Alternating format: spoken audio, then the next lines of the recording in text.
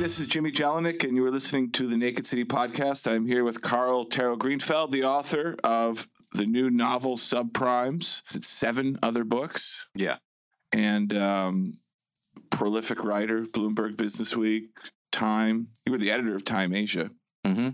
Playboy, when you get around to finishing stuff that we assigned to you. Years. Yeah.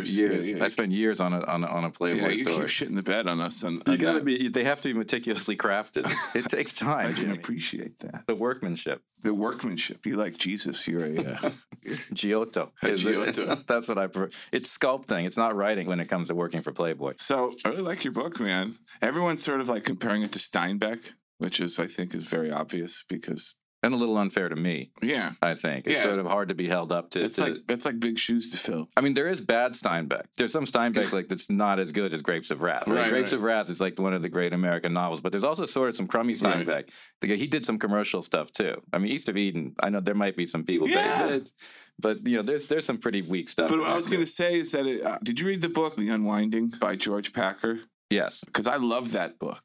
It was great. Just in the way that he took the personal stories of people who were being affected by these macroeconomic trends. Yeah, these sort of, it was, and he was able through the telling of all of these different narratives to talk about what you're getting at. He's showing what's coming based on what's going on in these people's lives and how it's affecting them earlier. And it's almost like the fictionalization companion piece to The Unwinding, which I thought was...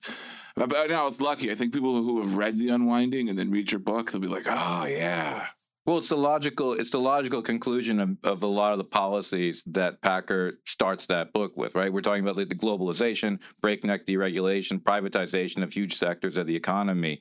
And The Unwinding, he very nimbly shows here are the repercussions of that in present day America, and we can go back and see where all these trends came from. Where the Subprimes, where my novel's starting from, is okay. We now extrapolate even further with these trends. We now go to what does a totally privatized economy look like? What does a totally deregulated economy like? Let's take the Tea Party or the far right's economic agenda and assume it's been fully implemented. Right. And what does American life look like at that point? So it's sort of it's unwinding squared in a sense, in that we're going even further. You're going all the way down to this logical conclusion. But the point is, a lot of the positions where the subprime starts is elimination of OSHA, elimination of the FDA, privatization of Social Security, elimination of public education. All these things are actually Republican Party platform positions. Yeah, it's not like what I'm saying is actually crazy or made up. No, that's why it's frightening. These are actual ideas that popular politicians in American society espouse. What I was wondering is, in your mind's eye, like, when is all this being implemented? You don't say it's the year da-da-da because that gets into science fiction. But in your mind, what year does this... I started in the present. When I began writing in the present with this exaggerated version of my own life, which is the writer character who's sort of the everyman. Yeah. And very quickly in writing his life, I realized actually I'm actually writing about a near future. Right. And so I just call it near future, but there's a lot of stuff in the present that you can start. Right. For one thing, there's still magazines in this near future, which is maybe anachronistic. But I'm sorry to say that to a magazine editor. No, it's fine. It's fine. But I'm a media executive. That's true. So you're safe. I traffic in bullshit. Well, and magazine editors don't? Well, I just did an exaggerated version. So I started in the present, then quickly realized that the hypertrophied society I'm describing is actually more fun if it's in the near future. Yeah. Because then I can take more liberties and not have to worry about, wait a second, is he talking about a real place and time? Right. So just so you know, the 8 people that are listening who read, just give a brief... 8 book buyers.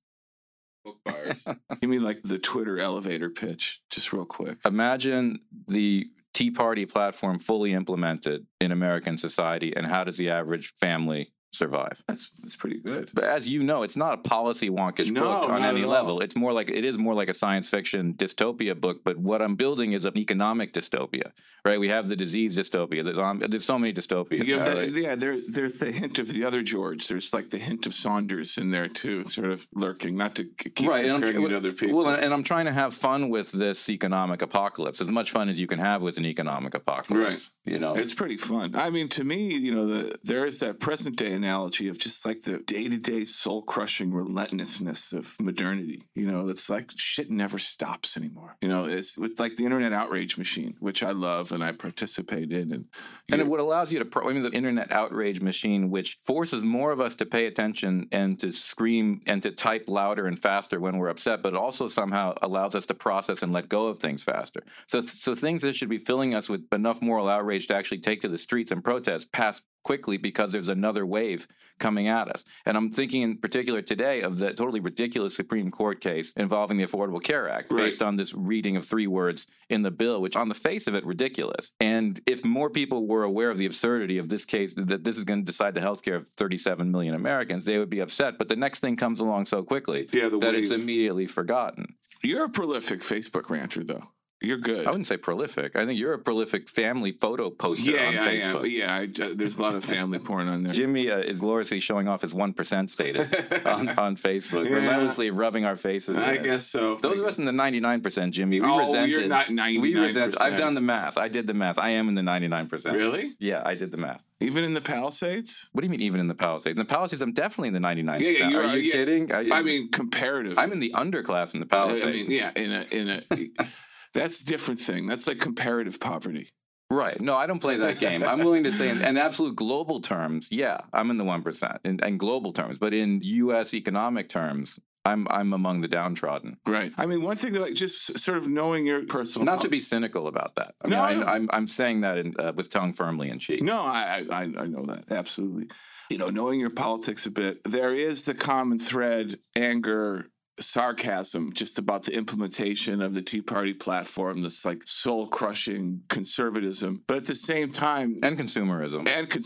But at the same time, there's also this veer towards your anger at the nanny state. Because I remember there was a period when you were posting about your daughter, the amount of math homework she was getting. I did a whole story about that. And I saw that it made it into the book. And I was like, oh. And I did a story, not for your magazine, but for The Atlantic, where I did my daughter's homework for a week. It was a funny story. Yeah. And it started with that premise of you're a dad. You can relate to this. At some point, you just wonder, can I even do my kid's homework? No. Do I still retain the IQ or the brain cells to even do it? I'm stoned all the time. So it's like, I can't. Okay, well, try in your 40s getting stoned and doing algebra. Right. That is a nightmare. That is a nightmare. It was a nightmare when I was 13. When I was 14 and doing algebra, at least I had the wherewithal just to give up and not try to do it. But for my kids' generation, and this is the interesting thing, is I find that they're coming to drugs a little later than we did. We may have been among the most libertine of Americans, middle-class kids, and that we were all getting stoned like in 6th grade and 7th grade. We began that process. Is it because we're more helicopter parents? It's like we know what our children are doing all the time. Or maybe our kids look at us stoned and watching basketball and just realize they want no part of that. I think I'm a cautionary tale for my children. I'm sure I am. I mean, my daughter looks at me like side eyes, like, really? The other day, I didn't go to work on Monday, really, because I didn't feel like it. Just like, I'll be sick today, which, it happens. Yet the Playboy ship of state didn't veer off course. No. I could get hit by a bus. Degree. And someone could do my job. Steve. Or 18 of like... a bot could do it, I'm joking. But definitely a smart guy in Bangalore could do it. Exactly. You could outsource this fucker. Now I'm just really digging a hole for myself. Because Randall's going to listen to this. We love you, Steve. I could outsource myself. Yeah. It'd be awesome if I could outsource myself. If I had a body double. Yeah, just hire. If I had a bug, like, hello, this is Jimmy. Like, not to do a racist voice, but like... But you're going to do one. Yeah, but I'm going to do one. But anyway, just for the record, you're also wearing blackface, which I find really odd. It's more of an Al Jolson Mammy thing. Mammy. I find it an odd choice, but it's a I'm podcast. not wearing pants and doing the Buffalo Bill as well. Like that shit's tucked in. So you can't even do that joke anymore. If no one's listening, you can. Yeah, You're safe. No, exactly. No, but to go back to your point, cautionary tale parents. So anyway, like I had to finish your fucking book. So like I was reading your book all day in bed. By the way, one of the few interviewers who will actually take the time to read the entire book before I turn up. What's the point in doing an interview? I mean, most people don't have that same reservation or scruple. Most people are sort of just will read the first 20 pages, or I'll have someone do like a coverage for them, or read the reviews, assholes, and then do a talk. Not you, not the good one. Right. So the cautionary tale. Then my daughter comes home and she's like, "Are you going to go to work?" And I was like, accusing. Like really accusing. She's like, "What are you doing?" And I'm like, "Okay, just to affirm my 1% status. I was in the guest house. I didn't want to bother anybody." And she's like, "You've just been hiding back, like treating me like I'm some mental patient." You were holed up in the Lamborghini. Yeah, I was getting a blowjob from a hooker. It's mountains of blow too. Anyway, so I think we humiliate them, and I know that my parents humiliated me, but right. And so you were reacting. In some sense, you were reacting to them. I never saw my parents smoke dope. Right. And so what I was doing was embracing what we saw as a rebellion in our time, which was smoking weed and all that stuff when we were kids. That was rebellious. Right. And I think for my daughter's generation, it's rebellion to be a little straighter. Right. Plus, I mean, the way schools are pressuring these kids. My older daughter's in high school now. She goes to the same high school I went to, right, which is weird. Right. And the intense academic pressure these kids are under is just ridiculous. I mean, I would never have gotten into college. I mean, it's impossible now. No. But they can also zone out with digital media, and they cheat. And I think cheating, like academic cheating at the high school level, is much more widespread even than it was. Yeah. For one thing, I think consistently, in some point, schools are going to figure this out. Kids who are taking classes later in the day, who have an exam later in the day in the same class, like if you have your Algebra 2 exam in fifth period, the first and second period kids who have the same exam who will send you screenshots of the exam by the later period. So I would bet you at some point schools are going to figure out, why are kids who have these classes after lunch consistently scoring higher than kids who have the first? It's because the first and second period kids are screenshotting everything. And that's good to know. Just the whole cell phone thing in school, like it might. Yeah, it's giving you access to the entire world. I know I'm sounding really old, but you know what? The difference is, I went back to speak to my high school recently, and as an exalted man of honor. Not as like I live in a van down by the river type of thing, but they're smart, man. Yeah. I was talking about media theory and blah blah blah, and like they get it on such an intuitive level. Do they have any interest in magazines? None. I mean, they have interest in brands themselves. They just have information in content. Like they're all like content creators. They're just mixing it up all day long. Right. Do you think they're aware of format at all, or they're aware of medium? Yeah, I think they're aware of medium. They're aware of format. They're aware of packaging, because they're packaging themselves. It's like I look at my niece on Instagram. I hope she's not listening. Like in real life, she's like a mute. But like in her Instagram life, she is like pithy and like packages her ideas really well. I mean, the Instagram, Tumblr, these kids are building their own magazines constantly. Yeah. Really, my daughter's Tumblr is curated, edited, carefully constructed version of herself that she's publishing constantly updating, and she's pulling it together. And you're right. So they're more aware of a personal branding part of this than we were. And that we didn't even think about that stuff. And I think, and these are sort of like a lot of the subtext of this book, I feel like, is the outcome of a lot of that behavior. What's the Facebook platform, TikTok or KikTok? I should remember this. Which seems to control all media. It's like the beach. Which turned out there was something else. So I wrote this book, and then I made up this super sort of digital conglomerate that is the equivalent of sort of Google and Facebook combined, which becomes a very important communications medium. People are kick-talking each other all the time in this book instead of texting or emailing. The same way I began using Ryanville to describe these impoverished communities. This was before I began writing this book before Ryan was on the ticket with Romney in 2012, right? And this was because Romney had been put forward as the intellectual of the Republican Party, and he had these crazy anti-poverty programs, which would effectively make people more poor, like most Republican anti-poverty programs. So one of the funny things when you're writing a book set in the near future is how quickly every second-rate idea you have becomes actually something that's out in the world. Right? Yeah, it's incredible. I mean, if you sit around long enough, something that you thought about when you were totally high watching sports, it becomes $1 billion business. That's true. And I think it's just because those people. Do you have a specific? Do you have a specific you're talking about? Urine water. Yeah. I thought of that one. When I don't know. Or just like, what's that stupid one? Saucy, which is like it's Uber for alcohol, basically. Oh, they'll bring you alcohol. Yeah. Oh, yeah. Versus like going to the liquor store. I took an Uber here, by the way. My driver's license has been suspended. Mine's about to be. Well, we're both Porsche drivers. We're both Porsche drivers. All right, we've been outed. Oh, Mr. 99% with your Porsche. But you have a 991. I'm still driving a beat up old 997. Yeah, well, mine was getting into negative equities zone. It was becoming less than I owed to the bank, so I rolled it down. That's smart. That's smart. Well, the insurance also, they jack you on, but your new one must have a nice insurance premium. Yeah, but I got 2.9% financing at downtown LA Porsche. Yeah. Well, I got my license suspended for a reckless driving incident, so I've been Ubering around. Oh, that's cool. What'd you do? It's what they call a wet reckless. I'm not proud. Tell the story. It was basically a plea bargain down DUI. I don't want to actually say what happened because it may go against the version of events that I've had to publicly spell out. The legal constructed through my events. attorney. The legal version events versus what happened. But anyway, I was naughty, and I'm paying the price. Is that what you told your kids? Daddy did a bad thing. He's a good person. But he did a bad thing. Sometimes he spends the night in jail. Oh, did you go to the clink? Yeah, I went to the county. I was in the county sheriff's from like 11:30 till 4. Were you in like the holding? Like this? No, they just put me in like a cell with. So you were in like scary jail? No. I did have to rape 2 people while I was there. I did. You were in like white people. I had to make a statement. I raped two guys while I was there. It's like I'm gonna cut that bitch. Right? It's punk or be punk. So 4.5 hours in jail. I raped 2 people. Got out. Took an Uber home. What'd your wife say? Was she like not surprised or was she fuming angry? Yeah, that's not a pleasant. It's not a pleasant morning. Because both are awful. Oh, I mean, if she genuinely wasn't weren't surprised, you're like, I've been waiting for this, or versus like if she's really angry, she's gonna get over it. I think she was angry, but primarily it was confirmation in her mind that I was actually as stupid as she thought I was. Yeah, but don't they know that already? I mean, yeah, but every once in a while you do something that's so obviously and flagrantly evidence.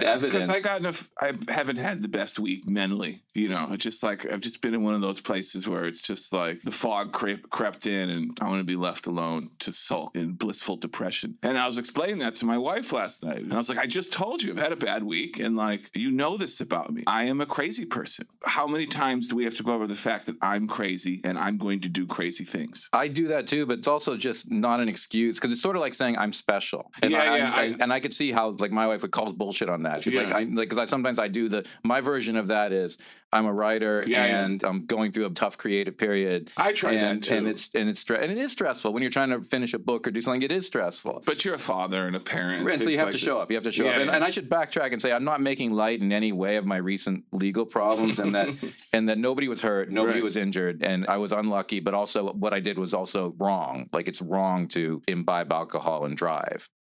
Yeah, and so I'm not condoning that, and I made a mistake. But yeah, in terms of what my kids, I love you walking it back. This is great. I'm not walking it back. I thought I sounded a little bit flippant, and I'm not flippant because I know that this was a mistake. You have to learn my drunk driving technique, though. It's called racing your drunk home because you have that 45-minute window of gloaming.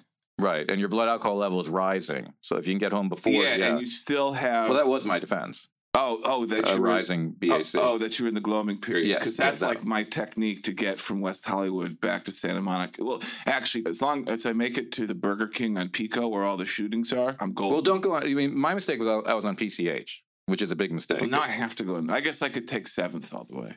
Now we're being avoid PCH because that's County Sheriff's Department, and they really have. I mean, first of all, among the things you learn when you're in the system on this is 25% of everyone driving after 11 p.m. is legally drunk. 25%. Wow. All right. So and the other 70% are stoned here in California. Probably. Right. Yeah, probably. So it's pretty common. It's a bit of bad luck, but certainly it doesn't raise my standing in my daughter's eyes. No, to go back to what we were talking about. To go back to the original point. I think that's yet another thing. So fully aware of the fact that you spent a night in the clink? Yeah. Well, I guess she's in high school. Yeah, yeah. And I told him I was a complete idiot. I made a terrible mistake. And sometimes I'm a lousy person. Yeah, I'm not one of those guys like, Daddy was away on a business trip. It's like, well, what? I have a friend of mine, a girl I went to high school with. She lives in New York, and her husband was indicted in a major Ponzi scheme. He was a guy who ran hedge funds, but it wasn't really a hedge fund. It turned out he was just taking people's money and spending it. Everyone's money, the kids' teachers' money. You know, one of these things. He was bilking everyone. Was he the basis for Arthur? No, this is more recent. This was last year. So he ended up in the slammer, and the wife told the kids they were still young enough where she could get away with telling them Dad's on a long business trip. And then apparently at 1 year she was back in town at Christmas, and I saw her and her kids and family, and out loud I said, "Is so and so still in the slammer?" I just said that, but mistakenly I said it in front of the kids. Right. And if this was what let the cat out of the bag, that she had to admit to her children that Santa Claus is a punk. Yeah, that their husband isn't on a multi-year business trip. He's actually in jail for defrauding all of their friends. Did she stay with him? No, she didn't. But it's hard to imagine your kids. I mean, yeah. Keeping it from your kids. Yeah, no, they didn't stay together. The Ponzi scheme thing usually ends in divorce. That hasn't been my experience. Oh, really?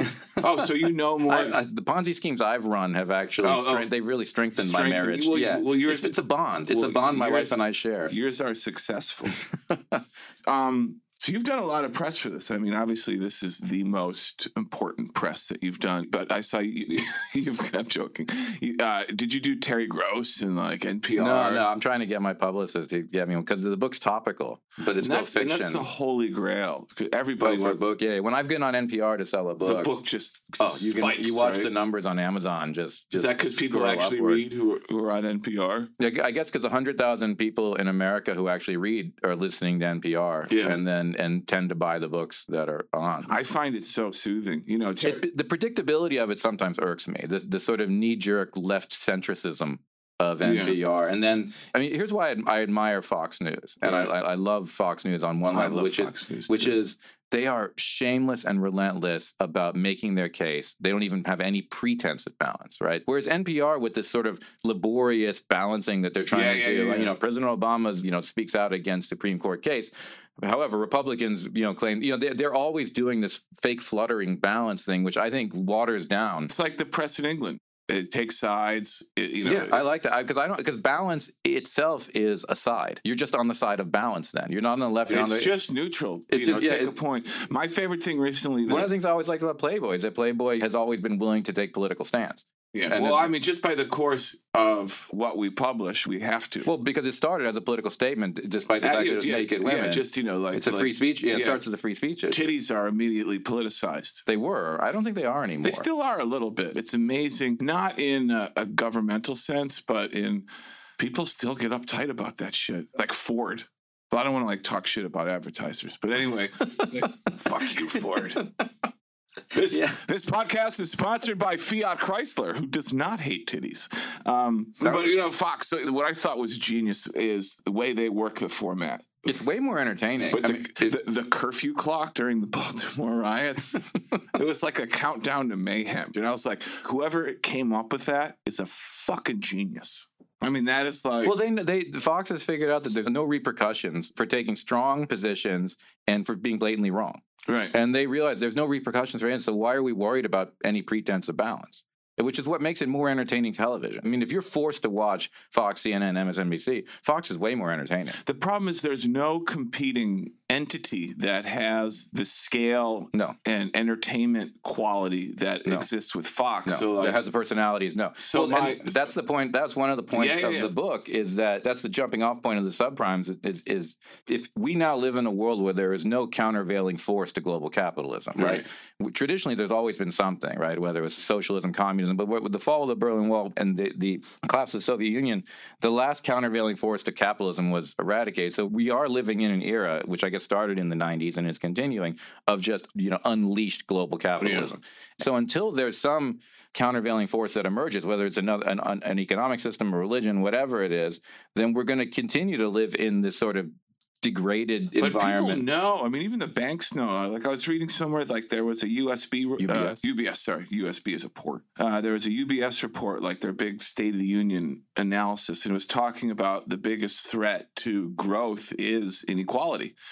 And not from like a distribution. Yeah, but we saw with Occupy is that we don't have an economic system that these oppressed are able to embrace, use to push back against capitalism. Like even the Occupy people, I mean, some of them, if you ask them, would say that they're capitalists. Right. They just favor a more equitable and more European style of capitalism, right? And so I think that's really the issue here, is that until there's some force powerful enough to push back, you're going to have this rapacious private sector that's just going to sit on society, and we all live under its ass. And it won't stop either. I mean, it's just the environment's the only thing that can really be a countervailing force, right? Is that if the world itself starts failing massively. In your mind, how soon is that? Like, how soon are like the coyotes going to? I mean, they're already in my yard, but like, how soon? Until the coyotes actually realize they can just start eating us? Yeah. Because we're soft and fat. Yeah, exactly. We're not fit to fight them. We're delicious. At some point, they'll get a taste of human and realize this is good. That'll be the end of it.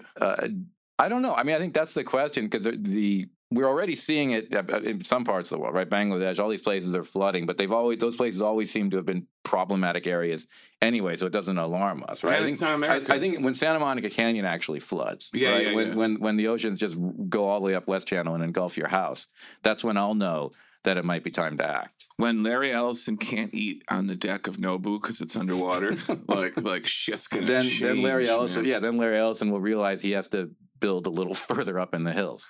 I mean, that's what I found. I mean, that the other thing that was so interesting was this idea of the uber 1% living in this pod world, and the fact that they had their escape, they had their escape islands and stuff. And if you see a firsthand vision of that, it already exists in that sort of like Teterboro global net jet world where people travel from SUV to private jet to Aspen. Like you literally, the Davos, Aspen. Yeah, you don't have to Art Basel. All these. There's already that completely segregated elite, which we sort of accept because we see that our society somehow is a meritocracy. Yeah. Right. So Obama being the perfect expression of that meritocracy, right? Harvard Law and so forth, obviously an A student. And so any product of the meritocracy, we feel like, okay, then they're entitled to have that. Yeah. They're entitled to everything they get. But that's Piketty's point, is that you're basically just creating, though, Thomas Piketty, for all of our readers, economist and theorist of the endemic and structural nature of wealth inequality. That's one of his points, is that, okay, even if these people come up through a meritocracy, at this point, relative to the rest of the world, they're wealthier than the robber barons of 19th century England and America, or wealthier than the Bourbons were in the 18th century. That we've created a class of people who are transcendently wealthy and are creating a lineage of wealth. How is that different than an aristocracy? And that's Absolutely. the point. And since we live in a society where there is no estate tax, effectively, that this wealth will be passed on. Yeah, I mean, it'll go down generations again. I mean, this is the next Gilded Age. Mm-hmm. Which way do you think Obama will go? Do you think he'll go back to being a community organizer, or do you think he'll just become Davos man and just like rake in the bills? I think he's had one eye on his post-presidency career since his first term. Right. I think he can't help but figure out, like, what is the rest of his career going to be. I think Clinton has shown there's no reason to ever fly commercial again once you've been POTUS. I love Bill Clinton. Everyone does now, but whatever those speaking fees. There's such dirty money sloshing around. Well, and it seems like for a few million and access to a private jet, you can get him to do anything. Yeah. Right? You can get him to do absolutely anything. You can get him to show his dong in Playboy. Be like, yeah, if you fly him to Aspen. We'll send you a G4 and we'll write a check for. Okay, Bill Clinton, we'll send a G4 for you. And $4 million? To the Clinton Global Initiative for you and no, I'm sorry, that's too far. No, I mean, the difference is, and I think the idea of a black president, which was inconceivable 12 years ago, is a reality. And I think sometimes we forget that just becoming president makes Obama one of the most amazing and transformative figures in American history. Just becoming president. He didn't even have to do anything once he became president. Just the fact that a black guy became president is so astonishing and so mind-blowing and was so inconceivable. That just puts him on Mount Rushmore right there. But I don't know how you'd sculpt that. Yeah. So I think that now, 8 years in or 7 years in, we're able to say, oh, he was disappointing here and he didn't do this. But like, whoa, we had a black president. And that was before a Jewish president. We may never have a Jewish president. I don't think we'll ever have a Jewish president. That's too much. That'd be too. It's just anti-Semitism is still slightly a lot. I'm Jew. I'm saying this. We're both Jewish. We're both Jewish. Yeah. You're the most fascinating mix. Jewish, Japanese. Is there some German in there too? No, my wife's German. Okay, but it's Karl with a K.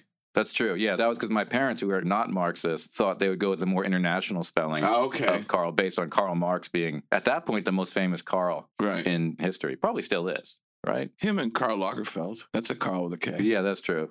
Karl Malone. Karl Malone. Was that a Karl with a K? Yeah, I think that's a Karl. Wow, he's probably more famous. You're in a great triptych of people. So let's go back.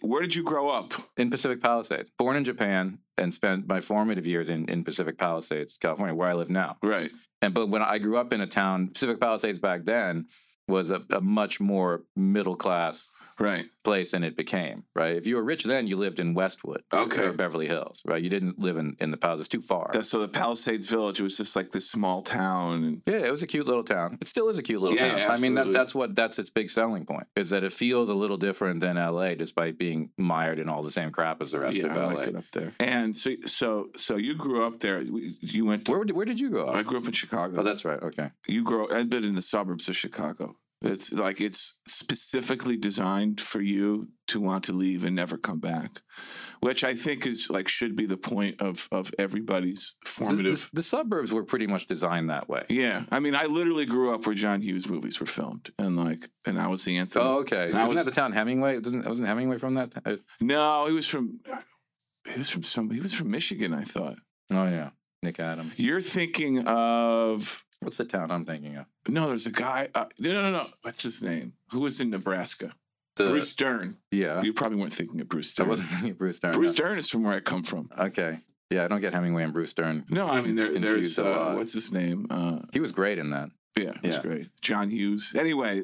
Yes, I grew up in Pacific Palisades and then went to college back east. Wait, you went to like a girls' school? Yeah, Sarah Lawrence College. Were you like the only straight male there? One of a few. Yeah, that was a big advantage.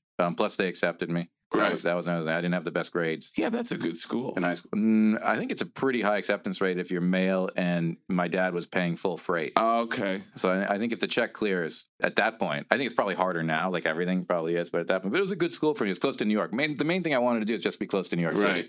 Because growing up in LA, I realized I had to get out of LA and get back east, where culture with a capital. Were you one of those people? Like, I know a lot of people who grow up in New York leave New York and never come back. And then there's a lot of people in LA who leave LA and never come back. And there's a lot of people who live in LA and never leave LA. Right. But did you live in you lived all over those the place. Those are three kinds of people. Yeah, that's it. Or at least the people that I know. I'm just segmenting myself into like a really small world here. Yeah, you just sound like the most rarefied. Yeah, I'm such an asshole. I told Randall yesterday that my back hurt because I was draining my koi pond. And he's like, that is just. What did you do with the koi? I gave him, while you're draining. I gave him to my neighbor because Emily wanted to put like permaculture. So I got to stop. Anyway, he was making fun. What'd you do with the water? I poured it on plants. Okay, good. No, it was. That's the right answer. Yeah, I didn't like put it in the gutter. No, like I have neighbors, and we're going through a terrible drought out here, as most of the rest of the country probably has heard. And my neighbors, even after it rains like all day, their sprinklers come on like at that night. Emily's a sprinkler Nazi. Like me too. She sees one on the wrong day. She's like, "There's a drought." No, and also, I mean, I don't understand. Like, look, it sucks trying to figure out how to operate your sprinkler timer. It sucks. Everyone hates it. I hate it. I had to go out there and spend like a half hour with my gardener trying to figure out how to operate the sprinkler timer. But you just figure it out. But like the fact that they can't even be bothered to figure this out in the midst of a drought is like, well, this is my point about the environment. At some point, like, I mean, is it literally going to take turning on a tap and having no water coming out? Yes. For my neighbor to think, maybe I should figure out my sprinkler timer. I think it will be at the point where shit's too late when people wake up to the fact that there's a problem. Yeah, because that's the only way that it's right. So in that case, we're basically screwed. Like this, our way of living, right? And if do you ever read Bill McKibben? Do you read he's very stark, and he says the way we live, taking huge jets around and driving in cars and eating tons of red meat, all the things we like to do, right? Eating whatever we want, whenever we want. Having not even thinking about where it's flown in from, how much grain and water and shit it took to raise all that stuff. That way of living is so fossil fuel dependent that if we got real about our consumption and how much carbon it's creating, it's totally unsustainable, right? And then he gives us his version of what life will have to be like without all that stuff, where we're on bicycles and we can't fly to New York and we can't do any of the stuff a lot of stuff living in Holland. Yeah, but without the red meat. Right. And so, one of the things I think is that we can't really accept what life would be like if we actually tried to wean ourselves from heavy fossil fuel dependency. I think it's too late. I sort of subscribe to the adaptation theory. But you have kids. I mean, look, I would be happy to sort of dance on the edge if I didn't have kids, but kids invest you in caring about this future in a way. But that's why I'm part of that's like, it's time to build the ramparts. It's almost like we need to find shelter. The storms are coming. We have destroyed the earth so much, and no matter what we tell people, they're still going to act like fucking idiots. Right. So you go with, that's like the sanctuary concept in my book. In my novel, all the super wealthy are sort of buying or preparing sanctuary. Does that make me bad? Well, it's not really a plan. It's sort of like, I'll build a bunker. Basically, you're the equivalent of a guy building a bombshell bunker. No, but I want to build a bunker for everybody. Okay. It's I don't want it just for me. I mean, like it's like a Coke commercial for you. Yeah. Well, I'd like to buy. No, it wouldn't just be my bunker. It would be everybody's bunker. It'd be very expensive. We're talking about the most costly public work projects in the history of mankind. So you're putting a bubble over. But who gets the bubble? All in North America? I don't know. I mean, I got to figure that out. Look, I haven't thought through this theory. All right. It's not you haven't actually drawn up the blueprint. I haven't stress tested this intellectually, Carl. It's just I don't. It's like. Well, I think that's a different version of resignation. I mean, because I would be resigned to it, and truthfully, until I began writing this novel, I didn't think that deeply about politics. I had my political opinions, obviously, and I knew I was left of center, but I hadn't really thought about how angry I was about how fucked up civilization was becoming because of rampant greed and capitalism. Yeah. And I think that, like I said, I'd be perfectly happy not bemoaning this sad condition if I didn't have kids and if that didn't invest me in the future of mankind. But once you have kids, you're fucked. You're brought in. And so you can say, I want to build a bunker, I want to do one, but you know what? You're now on for the ride. Your bloodline will. Like I said, I haven't thought this through. Your bloodline will go down with the ship of mankind. Yeah. And that's sad. I feel bad about that because I like my daughters. I mean, do you think it's that fast? It's in our lifetime? The locusts are coming? No, I don't think it's our lifetime. We're old fucks, so we're going to be okay. But I think in our daughters' lifetimes, there are going to be massive lifestyle changes, and in terms of what the human experience is, that aren't going to be pleasant. And that's where I think we're going to see tremendous societal disruption at that point, because that's when I think this Tea Party shit will rear its head in reflex against what has to be done. The people that are like, we got to stop this. And you could argue we're seeing massive societal conflict in different parts of the world now. Yeah, that's true. Right, we're seeing huge changes. I mean, whatever's going on in terms of Islam, is representing some massive response to resource allocation. Yeah, it has to be a fight about resource allocation, right? And which is all cloaked in a certain ideology. But it seems like most the extreme ideologies tend to arise when the discussion comes to resources, right? I mean, Hitler was obsessed with resource allocation, and the whole plan to take over Russia was based on the fact that Germans needed living space and so forth. So I think you come up with a radical ideology or crazy ideology as sort of an umbrella for just a resource grab, right?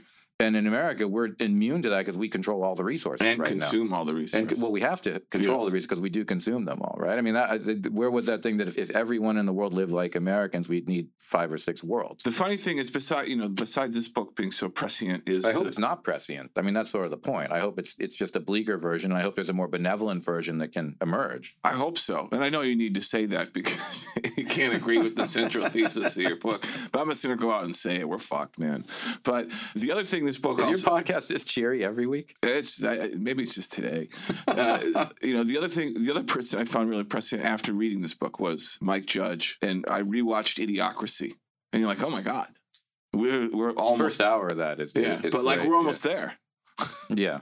And then certainly in terms of our presidential politics, we're totally there. And then also just what you talk, just the ridiculous hyper branding of everything, like the Subway, Eat Fresh, Paul Revere. That's the name of it. That's Paul Revere is that's actually the middle school my daughter attends. But in the novel, I rechristen it because everything's privatized and charterized. The Subway Fresh Take Paul Revere Middle School. Just to get back to the book again, like the Richie character makes me laugh so much because I can relate to it. I'm a fuck up. I smoke a lot of dope. And I just like how industrialized and legal it is in the book. And obviously it's like a version of yourself, but you're not a fuck up. I mean, that much in comparison to most people. I'm not a fuck up. But the Richie character he's not really a fuck up either. No, he's successful in his way. I mean, in as much as any writer. I love that he keeps getting work because he's being sued. I mean, I think at that point I was getting sued, so I was very aware of that. I wasn't getting sued. That's not true. I wasn't getting sued, but somebody was mad about a story I'd written, and then I realized at that point, if this person actually sued the company and me, my interests were then inextricably aligned with this media corporation. Right, because if they laid you off, it would be a tacit admission of right. So ironically, I realized that one of the surest ways to stay employed at any media conglomerate is to get sued.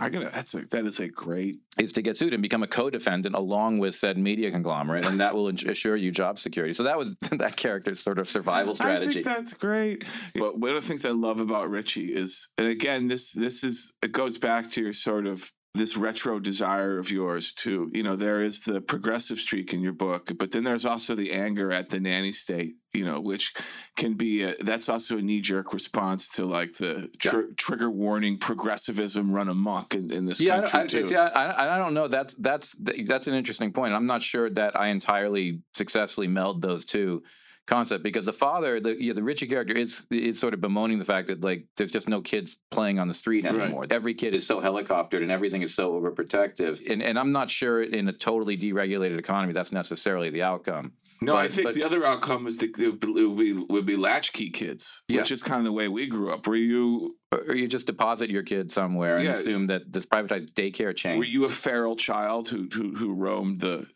streets? We all were. I mean, we all were to some extent. I mean, that's the interesting thing. We were, we had much more freedom after school and so on than kids seem to today. So we were allowed to. We were largely gone, most of the day until you had to come home for dinner.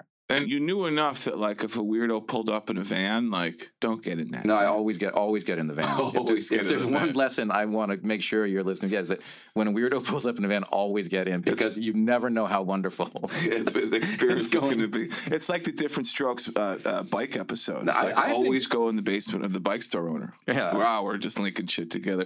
But that gets me. No, here's the difference. When I think we were, as a kid, I was a pretty well-off kid, upper middle class home, whatever.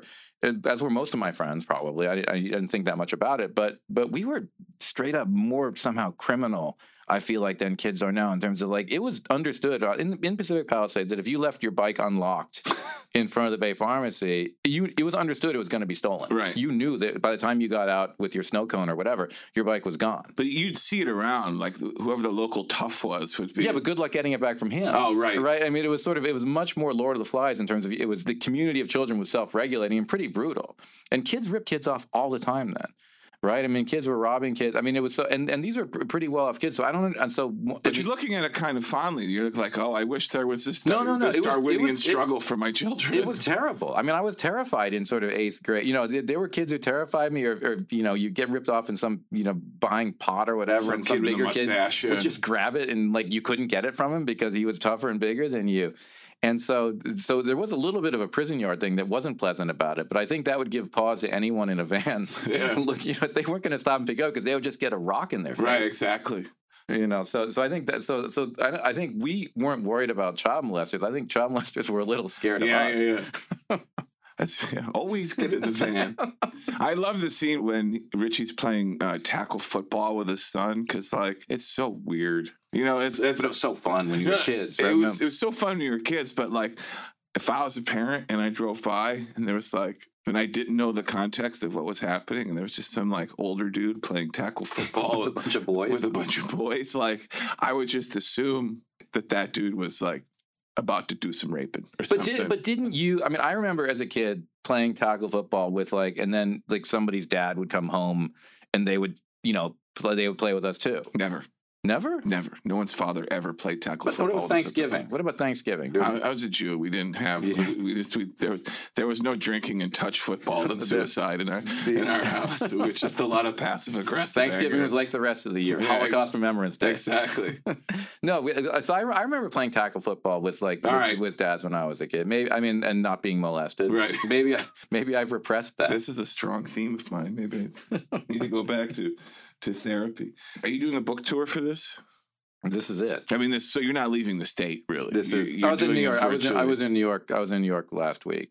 I'm fascinated by like the book tour. Like when my first book came out, they sent me to 12 cities with media escorts in every city. I mean, they used to really do it. They used to, but now for that you have to. Now that's really big. Only sort of people. They didn't pay me enough money to make me go and do all that. You know the writer. You know AJ Baim, who writes. He was on staff here for a while. He was executive editor. How do you say his name again? AJ Baim. Yeah, I'm familiar with him. He wrote Go Like Hell, and then he wrote Arsenal of Democracy. Now he's writing a book about Truman. Like, this is the last guy I think to be. AJ, I'm name checking you. But those history books do so well because the sort of fat white men that used to watch War Above Germany. Oh, war books. Yeah. So Find a Battle. Yeah. So this book is just going gangbusters, and he's like, on June 2nd, I'll be in the Whitehall, Michigan VFW talking about. So I mean, with used to just like a rock, not like a rock star. I would say like a small band in a van, crisscross the country for these books. I remember my first book was Speed Tribes, which was about Japanese youth culture, right? And that was sort of that book did all right. I mean, it may be the reason that they keep letting me do books. The fact that book sort of was okay, and for some reason that they sent me, all over Washington, Chicago, Minneapolis, Texas, whatever. And for some reason, I was in the same schedule as Betty Friedan. Right? Feminist Mystique. Betty Friedan. She wrote for Playboy, I'm sure, at some point. Well, we did the Playboy interview with her. Right. So she was a great lady, but it was just fun. I kept showing up at NPR, and I'm waiting, waiting for. And there's Betty. Friedan. And then did you guys strike up a friendship? We did. And then a TV station. There was some TV station in Baltimore where they interviewed Betty, and then me. It was pretty funny. So sort of there's like a 3 or 4 city overlap where I was getting the Betty Friedan treatment. Who was and you had the media escorts? Well, different media escort would meet you at each city. That's so funny. The resources allocated. Just to think about that now. There's that movie coming out with Jesse Eisenberg and one of those Apatow dudes about David Foster Wallace. When they right after he released Infinite Jest. It's a movie about a book tour. And I was like, oh my God. It was, what's his name? The guy from Forgetting Sarah Marshall. Yeah, exactly. Jason Segel, yeah. But at its heart, I was like, oh, this looks good. But then part of me is like, no, they've taken a Harper's essay about a book tour and they're turning it into a movie. I mean, movies about writers tend to kind of suck. Yeah. Because the act of writing is actually really boring. Yeah. It's someone sitting at a desk typing. That's why most of them shoot themselves in the face. Is it the face? Is it actually the face? Yeah. David Foster Wallace hung himself. Yeah, I guess so. But Hemingway, shotgun in the mouth. Yeah. Hunter, shotgun in the mouth. Again, this is just really cheery. Whatever's handy. Whatever's handy. But that's why the entertainment, the act of writing there's nothing glamorous about it. It's really boring. It's hard. It's sitting there by yourself typing. I hate woe is me. I guess No, it beats working in a factory. Yeah, exactly. I'm totally aware of how lucky I am that I can do this for a living. But that said, there's nothing glamorous about it. No. And maybe the book tour, for a successful novelist like David Foster Wallace is about as glamorous from the outside as that might be. No, it looked awful. It was like in Omaha eating at the Waffle House. Yeah. Or the funniest thing is, so the media escort meets you and drives you to this interview, and you get there, and whoever had booked you for this radio show has been fired, and the new host doesn't have any idea who you are. So you have to do an interview with someone who's never read the book, and before you walked in and into the room had never heard of you, and the only reason they're doing it is because the station had committed to something that person that never bothered to pass on in her as part of her exit interview.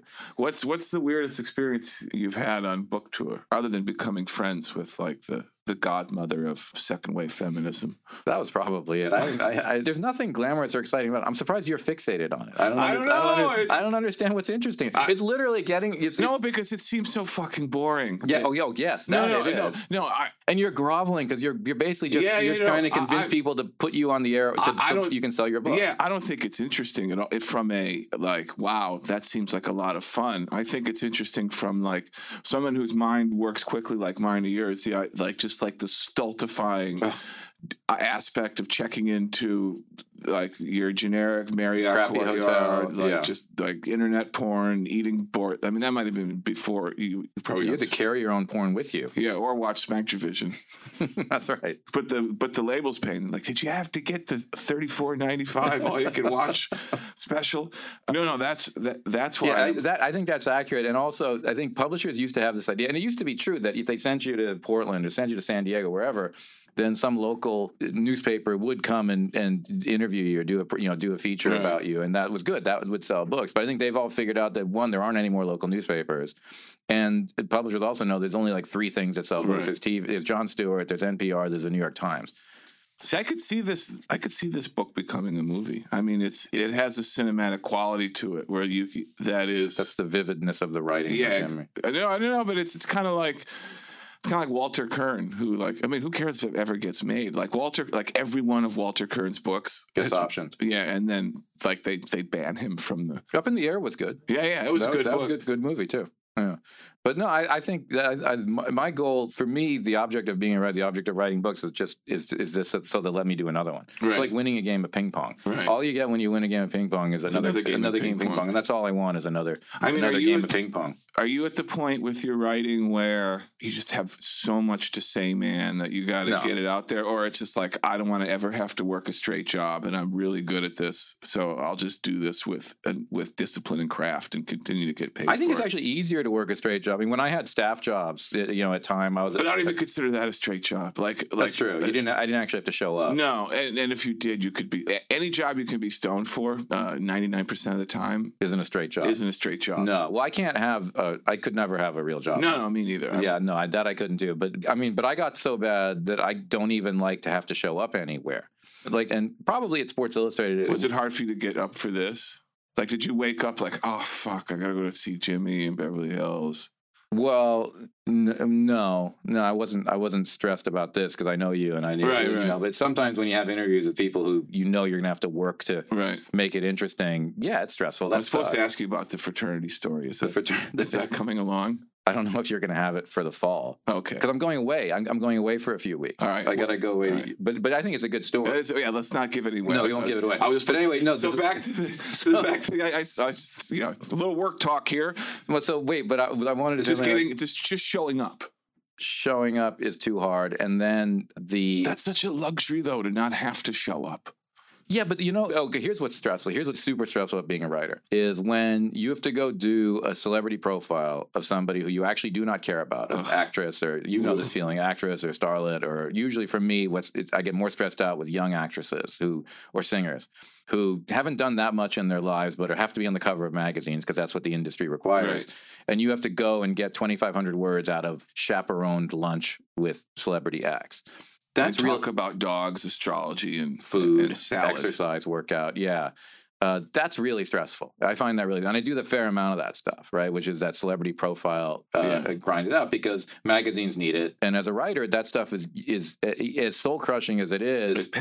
It pays, and the magazine needs it, so they're not going to dick around with you too much. And it gets you press. It's just like but it doesn't have anything to do. It has so little to do with actually writing. No, it has nothing to do with the process of writing. No, it is writing. That's what's weird about it. It is the actual thing that you do, but you're using it for this weird end of it can't be too interesting because no one wants it to be too interesting. Yeah, it can't be edgy. It can't be actually really good because that's not what this is about. It's sort of this product. Yeah. So it's the writer instead of saying like it's content. Instead of exploring my own philosophy and intellect or trying to think about the world or figure out ideas about the world, all you're trying to do is create a product, right? That can be put on the cover of a magazine. That is filtered through whatever sausage machine filter, however they're making that magazine is trying to position themselves as. Those mornings, I find that I find stressful. That okay, I have to sort of, and also you can't be a jerk. I can't sit there and be like I am with you in terms of being honest and sharing. You have to sort of try to be ingratiating, the fake laugh, interested in what this 22-year-old or 23-year-old or 30-year-old is saying about life. These people are shit for brains. Like it's so hard. It is hard, and you have to work. It's work. It's really hard work. Yeah. It's being a fake friend and accepting someone else's fake friendship for that little period where you're doing it, and it's awful and it's hard. I find that is. You're lucky you don't have to do that anymore. No, I have to do very little. Mm-hmm. It's great. I mean, I have to come to work every day, but I don't have to sit in a room with I mean, I have to, but it's different though, because I have to sit in a room with a different kind of stupidity on like a whole different level. So everyone around here can deal with that stupidity, but that's like its own. Well, there's always another level of yeah. It's like that episode of the Flintstones when Fred and Mr. Slate switch jobs because he thinks Mr. Slate has the greatest job, but then like the board is just. Oh, you mean down at the gravel pit quarry. or wherever? Wow, I know. I'm just making connections. I find out here there's a certain genius to stupidity, like the ability to turn off your cynicism, intellectualism, and radar for distaste and disgust, and just sort of like swim with the salmon. And navigate the world that way. Like the people that do Not that. just out here. I mean, that's the world to some Yeah, but extent. especially out here though, because like the way people talk about, someone will talk about something and be like, yeah, but but it sucked. Yeah, in my voice, I'm like, but that's fucking shit. But it was terrible. Yeah, like every movie's like that. That was the worst thing I've ever seen, and I'm dumber because of it. But in your head, you're like, wow, man. But at the same time, like your dad was a screenwriter, right? Mm-hmm. It's a miracle. And I say this the same with a magazine. Like, it's a miracle that a movie gets made. Like a bad movie, like the worst movie you've ever fucking seen in your life, it's a miracle that movie got made. Just like the level of teamwork and artistry and like just like the mechanism required. Oh yeah, even making magazines. Yeah. When I was a magazine editor, I used to sort of be amazed that no matter what happened, this was Time, so it's weekly. Yeah, no matter what happens, this thing comes out the clock never stops ticking. Every week, this thing comes out, no matter how crappy the stories are that come in, late in the week. Yeah. By Sunday, this thing is being printed that looks sort of like a magazine. You're like, this is pretty good, and you have to triage some shit. And you're miserable when you're editing it, and you think, you're thinking, God, this story is just, and you're hating the writer, you're mad at everyone, because it's not, it's not as good as it should be. But somehow this thing still gets done. The key is just to plow forward. It's just like you can't stop. You just have to it's like a buffalo chewing through cement. It's just like you literally have. Everything is like that. Writing a novel is like that. Yeah. Writing a novel is, the middle of it always feels bad and weird and gross because it's like building a bridge from one side. How long did it take you to write this?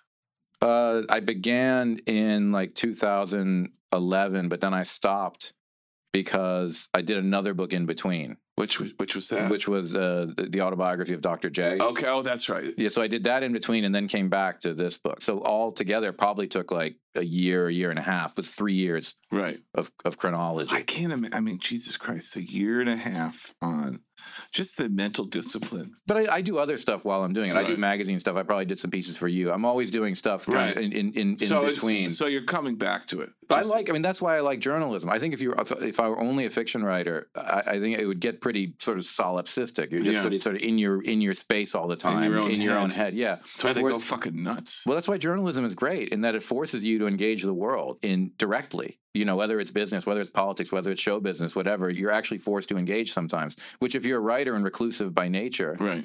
Is the only way I'm going to engage sometimes is to be forced to, because I need to make money to make a living. And I think a lot of novelists, because most novelists and fiction writers now basically teach colleges, go through that MFA track, they're getting more and more withdrawn from the real world. And that's why fiction never has politics in it anymore. It's like politics are like shunned by serious fiction writers. It's just this inner monologue. Now, do you do research? Like, did you go out to fracking sites to learn the terminology? Because I think that I got from the internet. But as part of a story I was working on, I was in this abandoned exurb of Las Vegas at some point. I think I read that. And so that's where I got the idea for like, why isn't this just being squatted by people who don't have homes somewhere else? I'm fascinated with that whole, just, another place is I went to Fort Myers once for vacation. Don't ever go to Fort Myers. Well, I don't even know where Fort Myers is. In Florida. It's the subprime capital of America. Is it near Tampa?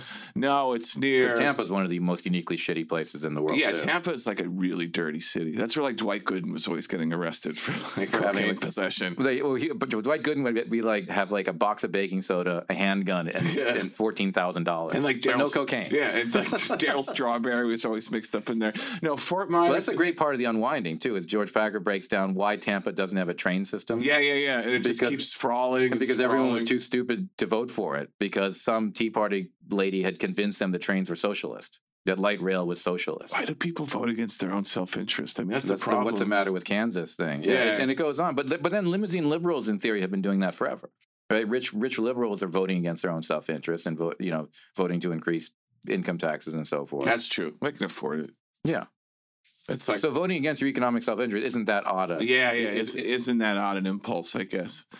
All right. I think I've taken up enough of your time. We're good, yeah. Karl Taro Greenfeld, the Subprimes, currently out on hardcover in all your favorite bookstores. Audio CD. Did you do an audiobook? I didn't do the audio, no. Who would you get your voice? Some actor. Which actor? I don't think he was a famous actor. Actually, George Clooney reads the. No, I don't know who reads the. You should get Rip Taylor. Hello, you're listening to the Subprime. This is Rip Taylor. No, I think the audio version is good. Kindle version. Awesome. All right, Karl. Thank you. Thanks, Jimmy. All right.